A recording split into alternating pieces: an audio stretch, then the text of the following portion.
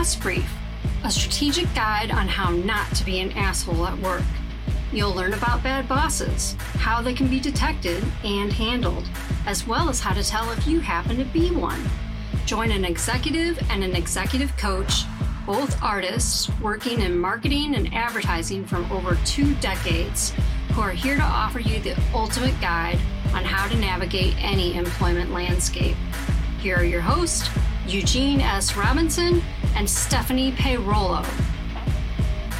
Welcome to the Bad Boss Brief. I am Stephanie Payrollo. And I am Eugene S. Robinson. And today we are doing episode 26, this is a year anniversary of starting Bad Boss Brief. Hey, there we go. Congrats to us. Exactly. We've had 25 podcasts and 1 live in-person show. We should make that a New Year's resolution to do some more more live shows in 2024. I think that'd be fun. Yeah. So today we're going to talk about work friends and work spouses. I was looking at the news over the break, including the time when I was stuck on the East Coast because I couldn't get a flight on Alaska Airlines returning, and everything just seemed really grim. So I thought, you know what, let's do something that's positive. Let's talk about work friends and the kind of deep relationships that we can have at work. Mm-hmm. I don't know that that's positive, but I'm game.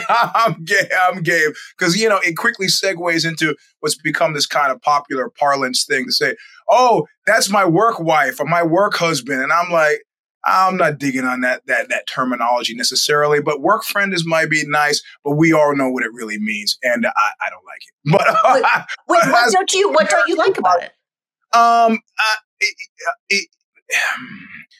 If my wife comes home and is talking to me about her work husband, I am instantaneously irked. I might not say anything, but I'm going to be irked. And I'll tell you something else. I'm going to be irked for a long time about it. Why? Because work husband, beyond anybody know, it's a very quick step from work husband to real husband. So,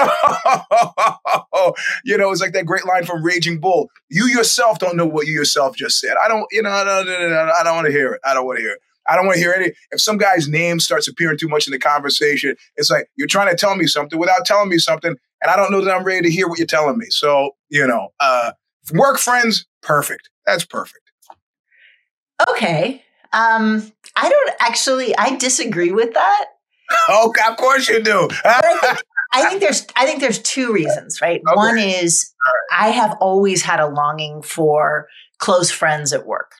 Right. One of the reasons that, and I think a lot of people share this with me. One of the reasons that TV shows about work are very popular, whether it's The Sopranos or The Office or any police procedural, anything, those are all essentially narratives about how people interact at work. Mm-hmm. And there's the people who are jerks, the people who are friends, whatever comes people up. Have affairs with each other. People also, that is true. People also have affairs. Although I have to say, I'm just laughing because I have a partner who frequently hears me talk about Eugene S. Robinson, who I have worked with, who I do a podcast with, who I talk to frequently, with absolute aplomb, zero energy. A friend of mine said it best. She said, those who don't know me like me. Those who know me don't like me. So I think he benefits from not knowing me. Except he does. We have had meals together. But anyway, I digress. Right. So the thing, what I think is interesting is that in the circumstances where I have had, and we'll put aside the work spouse, in the circumstances where I have had a work friend, it has really changed what going to work meant for me. And I feel like I did much more effective work. I was much more creative. And I'll give you an example, right? In fact, I saw an old friend over the holidays, and she reminded me of the story of how we met. We were both working at a large ad agency.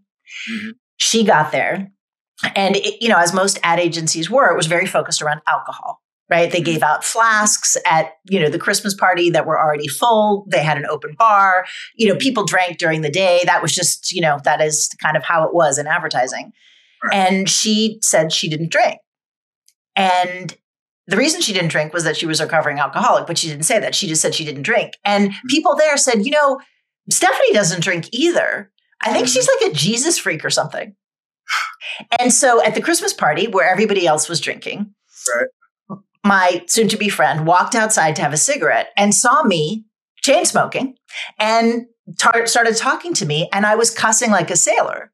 Right. And she said, I don't know that this is the Jesus vibe that I was thinking of. Right. And so we started talking. It turns out we were both recovering alcoholics. Right. And that started a really deep friendship. One, it was a safe haven to be able to go into her office and be like, okay, here's one other person who is not going to be visiting the in-house bar at the end of the day. But we developed a friendship from that. And that job, even though there was all sorts of crazy, was one of the most satisfying jobs I ever had, because I knew that I had a space, and I also had a way to work with her. Like, we actually had a lot of conflict. We were peers, but we worked in departments that often came into conflict. But we had so much trust in each other that we could work through it. And we both did great work there. Mm-hmm. I you know what? I'm not going to disagree with you on that, because as I think back on my work history, when I was at Adobe, I did discover a kindred spirit. And he was the guy who I called also the craziest guy at Adobe. And he and I mean, you know who he looked like? He looked like Tobey Maguire, interestingly enough. And Spider-Man, for those of you who don't remember.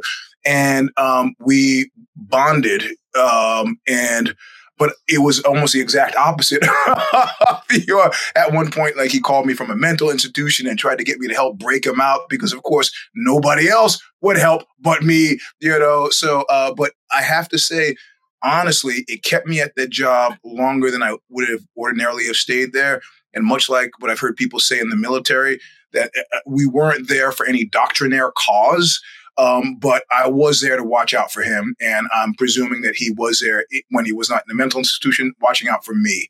And it did make the work, it improved the quality of not only the work relationship, but my relationship with other people at the work, as well as my work in total. So I think I'm going to agree with you on that. Yeah. And I've seen that. I mean, my daughter is a nurse, and when she was working in a big city emergency room and then a county hospital, and, you know, in the ICU during the beginning of the pandemic, which, you know, as you know, started hitting in Seattle, she had really close friends, and they developed that kind of in the trenches, you know, camaraderie. And so I think it is important for a lot of people. What I do find, though, is that people who lack those kind of emotionally connected relationships at work, and I talk to a lot of them in my executive coaching practice, they long for it, and they end up feeling kind of often emotionally activated, right? Like, someone will say something and it's like, what did they mean by that? And we do, when we feel like we're in, and I don't even want to say hostile environment, when we feel like we're in an unfamiliar environment or we're not necessarily connected, it changes us physiologically, right? Yeah. And so I think that having a space, having people, having ways where you can be connected to someone, even as a work friend, superficial friend, can really change how you work. So one of the things I wanted to talk about is, if you're listening to this and if you want a work friend, if you are looking around and wondering, why don't I have more connections at work? Here are a couple things that you could do. And it's not that different from being a person who makes friends outside of work, right? Just be trustworthy, keep confidences, don't gossip, right? Like, don't be an asshole. Right? Like, that's the whole point of the show, right? How to not be an asshole. And then support others. Give credit to other people, compliment good work, praise in public, correct in private. And then ask for feedback. Right? If there's somebody that you have an okay relationship, but you haven't kind of crossed the barrier of like into trust and real kind of collaboration, ask, what could we do to work more effectively? You know, I really would like to have some more, connected relationships at work. Ask, get curious about what it is that you can do. Any other things that you can think about? Yes. Don't sleep with this friend. I see a theme in our conversation today. Yes, it's best not to be having sex with people that you are working with in general. Yes, I think it needs to be said. You know, you can't escape from the workplace. Do not do this. When things go south, as they might, it'll be miserable and unpleasant.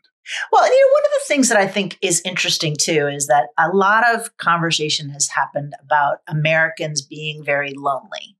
And I think that there's a subset of Americans who are white men who have a particularly difficult time making friends.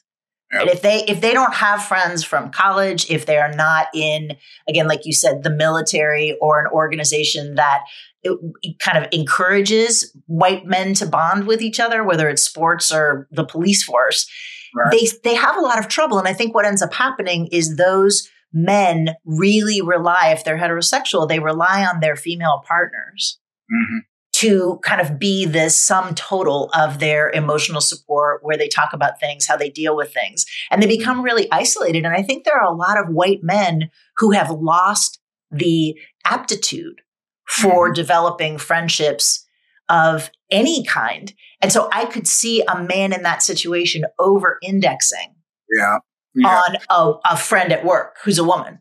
Also, if you see like Life Over 40, we're the same age. So you certainly remember growing up and walking by places like the Terminal Bar, maybe, or whatever the equivalent was where you were. You see these guys who are like 50 years old, 60 years old, sitting in there. And these weren't just drunks. It provided a service in my life at this point, given now I'm the age of the guys who I saw sitting there, but I have no interest in drinking. I say, jiu-jitsu fills that same regard. I spend 2 hours every morning with a collection, and women participate as well. So we've got women in the class, but generally that's the highest concentration of male involvement, energy, friendship thing that I have going every day. And that's every day. So, and I think it exerts an overall positive effect in my life.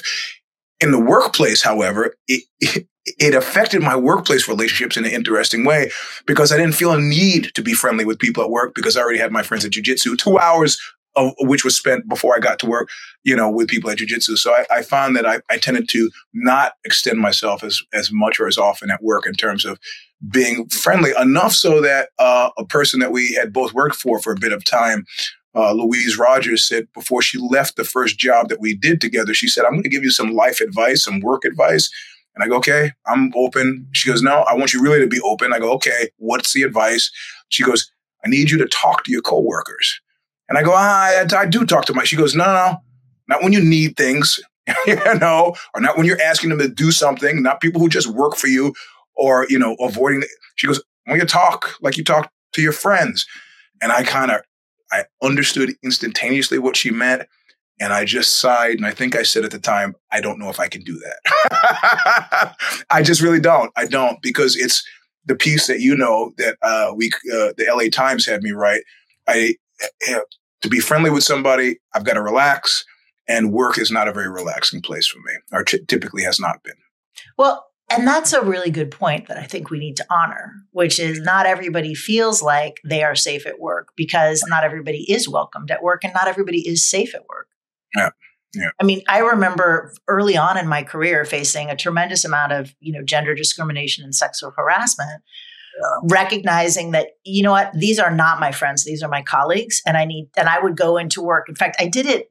The symbol for me was putting on my makeup, because outside of work, I don't usually wear makeup. And I would put on my makeup with a real intention of like, I'm putting on a mask. Yep. It is going to protect me. I am going to shut down my emotions. And again, I'm not suggesting any of this is healthy. And I left those kinds of jobs. And I see this sometimes in executive coaching. It comes up, and even sometimes with friends, where a person who is a person of color is, or even just somebody who is, even a white person who is naturally reserved, or who for other very legitimate reasons does not feel safe at work, whatever that may be. And they are chided for that by a coworker or a supervisor who has all the privilege. Right. Yeah.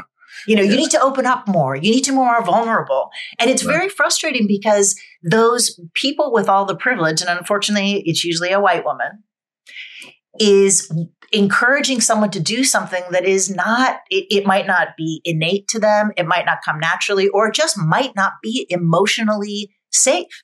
Yeah, and yet it keeps coming up again. Yep. Yeah, it's interesting. It's interesting. Because, you have to realize if you're on the other side of that, you feel like Lucy and Charlie Brown with the football. Come on, you got to participate, talk to your coworkers more, kick the football. and then you kick the football, as has been in my case. And then I remember being in a meeting and said, so-and-so is intimidated by you. It's like, oh, I open up a little bit and intimidation is what I get. I got you. I can't be any more milquetoast. For years, people would say, what are you doing this weekend? I'd say gardening. I'm into, which is true. I like to garden, but that wasn't really the sum total of what I spent any weekend doing. So yeah, it's interesting forwarding. And it's not, I don't even want to, the dire straight. I don't even want to play that card. It's just, it is nuanced and one should be cautious. And another dynamic which I've seen play out in work and in, some television shows and movies is the white woman who really wants to be friends with the Black woman or the Black man, right? This idea that like, I am going to show my, how I have done my work on my privilege, whatever. And it's that cringy, I have a friend, look, we're friends, whether it's at the gym or whether it's at whatever. Like, look, I'm friends with a Black person. Right. That just, those are the same women that are posting something right now about MLK Day that you just wish they wouldn't. I have to say, by one MLK comment, or maybe the beginning of my MLK comments, I've never taken it off from work because I've never had a job that would let me take it off from work. Most notably, when I had, a boss of color for 10 years, it was, you want to honor MLK, you go to work that day. It was his attitude. But I can't. There's a great line from Slick Rick, who I have a soft spot for. And it's just such a silly line, but I love it so much. And I think about it continuously through this day. And he said, if Martin Luther were here, he'd say, hey, Rick, I have a dream. I find it endlessly entertaining. Sorry, that was a digression. we are known for our digressions. To come back again, I mean, one other practical tip that I wanted to offer is I have been fortunate in my executive coaching to work with a number of teams, usually co-owners or co-founders of a business. And some of them have not worked out. And I felt like a, kind of divorce counselor, but some of them have really worked out and been very, very strong relationships. And I've had 2 men, 2 women, different configurations. And what I have suggested to them that seems to work well is even if you have a great work friend or work spouse or whatever language you want to use, if you have a really strong partnership, you still need to tend to it. Mm-hmm. You still need to pay attention. And so a suggestion that I make is that every so often, might be once a month, might be once a quarter, might be once a week, you want to check in. And there's a specific formula that I suggest, which is first talk about what's going well. Mm-hmm. Right? What's working? It could be in the business. It could be in your relationship. I call it appreciative inquiry. That is what it's called in the coaching world. Always start with appreciative inquiry. So here's something that I really appreciated, right? Like Eugene, I loved what you said in the last podcast. That was super helpful when we did X, Y, or Z. Then the second thing is to talk about, are there any challenges? And often this is good if there's one person that's suggesting that this process be employed, let the other person talk. Mm-hmm. Anything that's been difficult. Mm-hmm. And then if your work partner says to you, yeah, you did this thing, mm-hmm. you want to be really intentional about how you discuss that. Right. Do a lot of validating. Validate. Validating that someone else has an emotion is not agreeing with them. Mm-hmm. Mm-hmm. Right? I could say to you, I hear you, it sounds lame, but so Eugene, what I am understanding is that when I said this, you heard it as this and you were super frustrated and that really, really bothered you. Mm-hmm. Right? I'm just mm-hmm. restating to you what I heard, but I'm acknowledging, yeah, you had this emotion. It was real. It was significant to you. Yep. Then have a conversation about what could we do differently? Right. So next time when I'm addressing something, how could I phrase that? What might be a better time to approach you? And then, if you need to, be liberal with apologies, right? And having what that does to do that process. And a lot of times clients have kind of rolled their eyes and they mm-hmm. find that the first few times they try this, the challenges are very mild. Mm-hmm. Like, the other day you were loud on the phone in our shared office, something mm-hmm. innocuous. But you're building the muscle so that mm-hmm. you can, and again, this depends on the partnership, but so many people are very conflict averse that you need to practice having little conflicts. You need to practice, even with somebody that you work with really effectively, how do we navigate a disagreement? How do we navigate hurt feelings? Mm-hmm. You're smiling. What are you thinking? Because I am distinctly and uniquely ill-suited for this portion of the show. I think I do it very poorly, and but I don't do what I really don't like other people to do, and I'm not. What is that word that starts with a D? Defensive. I'm not defensive, and I don't feel a special need to counterattack. But I consider myself to be like an amoeba, right? Like if the water's too hot, the amoeba goes over here. It's too bright, the amoeba goes over here. I'm glad to have you speak your piece, but I just don't want to be there when you speak it. So this is, you say conflict avoidant, and I go, yeah, that sounds like me. Because I'm fully willing to engage, but then it becomes a zero-sum game, and it's to the death, and nobody needs that. So, but I think part of it is the assumption is if you've got a work partner or a work friend, you know them. And you should use what you already know to facilitate that relationship. For example, we have known each other for over 3 decades. We have worked together at multiple places. I know you don't like conflict. Correct. I love conflict, right? I think a good fight cleans out the pipes and is like good for everything. And I enjoy that kind of energy. You are not that person. No, right? Because I'm a stewer and a grudge holder. So, but I know those things to be true. So, we haven't found it necessary to have words. I mean, you may be holding a grudge that I don't remember, but I don't remember us having conflict in over 30 years. Correct. Right. And so I think part of it is also acknowledging and staying based in what? Well, we had a little one, and I grossly overreacted at our last company together. And you said, "Oh, whoa," and you expertly, executive coach jujitsu'd me into like I felt like I was a child, and you were like, and I was like, okay, let's go back to work.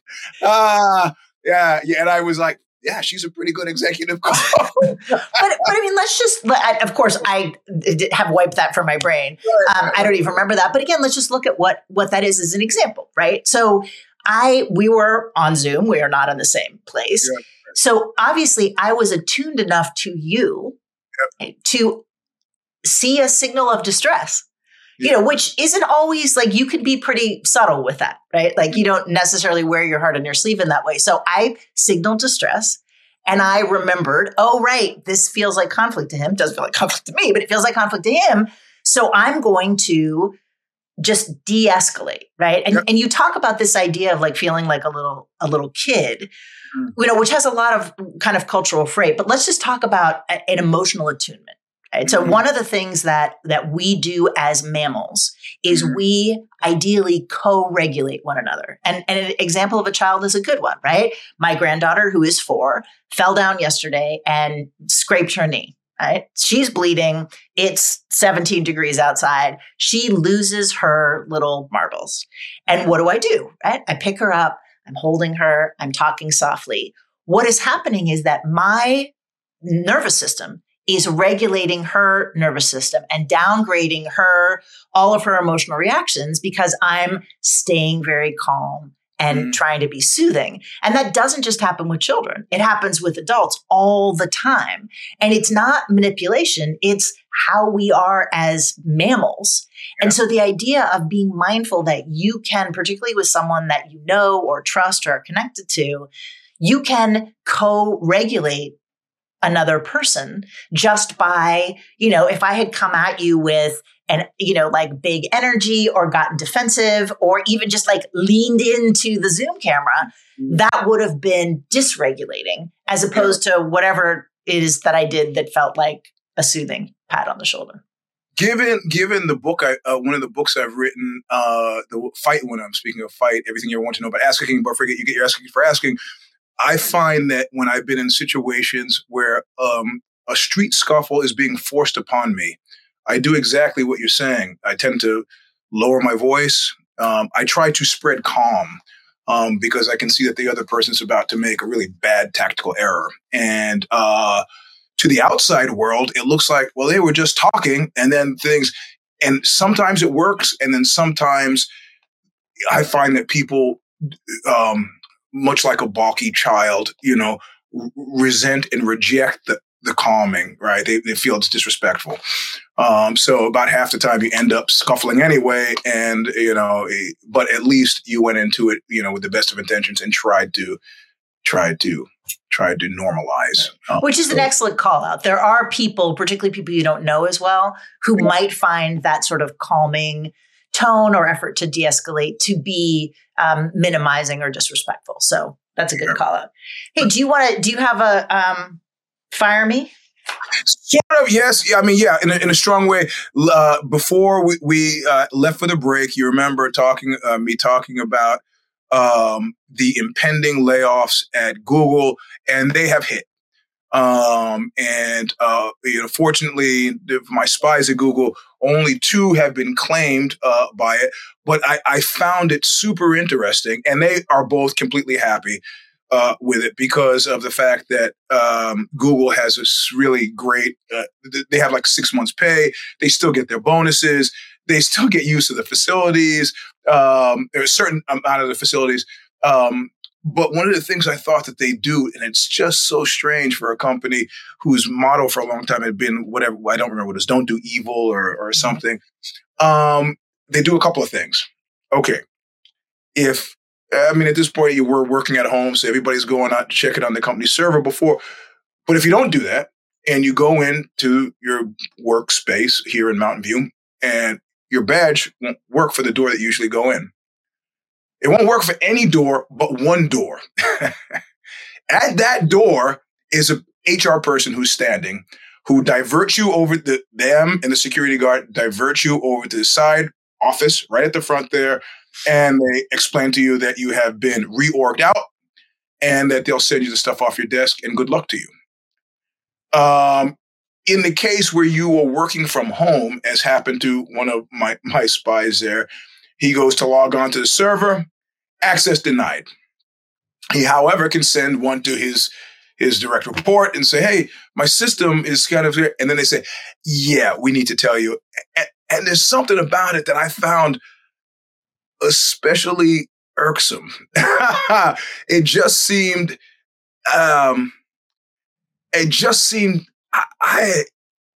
sleazy a little bit. I can't think of any other word that really. It's dehumanizing. These are people who have lost their jobs, in many cases, their healthcare coverage, or they're going to soon. There was something in the New York Times this weekend that talked about the phrase right sizing and how that is dehumanizing. These are layoffs. These people are going to be unemployed. Yes. And that's significant. That's significant financially, like I said, with healthcare. It's also significant to people's self-esteem. A lot of people are very attached to what they do for a living, particularly people who are working at Google. I'm sure these are people who often talk about working at Google or some of these other large companies. Their mothers are saying to their mother's friends, oh, my daughter's at Amazon or whatever. And so there's a lot riding on that. And to use language like a riff or right sizing, call it a layoff, right? It's not, you're not reorganizing. You are getting rid of people who are no longer going to be getting a paycheck from you. At least give them the dignity of not gaslighting them by pretending that this is some natural function of, it is a natural function of late stage capitalism, but, let's at least name it as what it is, which is you don't have a job anymore. Well, and also let's go back to our work friendships. You are also being denied access to the company Slack channel. Can't say goodbye to anybody. Right. I know. Given the way things are these days, you really can't say goodbye to anybody because I sincerely doubt that you have remembered all of your work friends' phone numbers. Right. Or in fact, emails. There's a naming convention that you use. It's probably the first initial last name at google.com or some such thing. But I just found it to be really, and moreover, the ones who haven't been laid off, and I'm sure people on the executive level, L5 or L6 or however I think they do it at Google, they're not seeing that other side where the chilling effect it has, among and amidst the other cats who are working there, people working there. And the reality of it is, like you suggested, there's a wide variety. I got a guy who's going through a divorce. His group is being deactivated. He's got child support payments to pay. He can't concentrate on work now at this point, making it more likely that he'll be riffed out as well. So it's a weird place to be. And they're not, there's other companies, Centeria, who just got like a big influx of $183 million of kind of startup cash, and then turns around and lays off 100 people. It's just a strange time as people try to deal with, kind of the first quarter. I don't know. It's a very strange thing. It is. So go ahead. If you are one of those people who have been laid off, get in touch.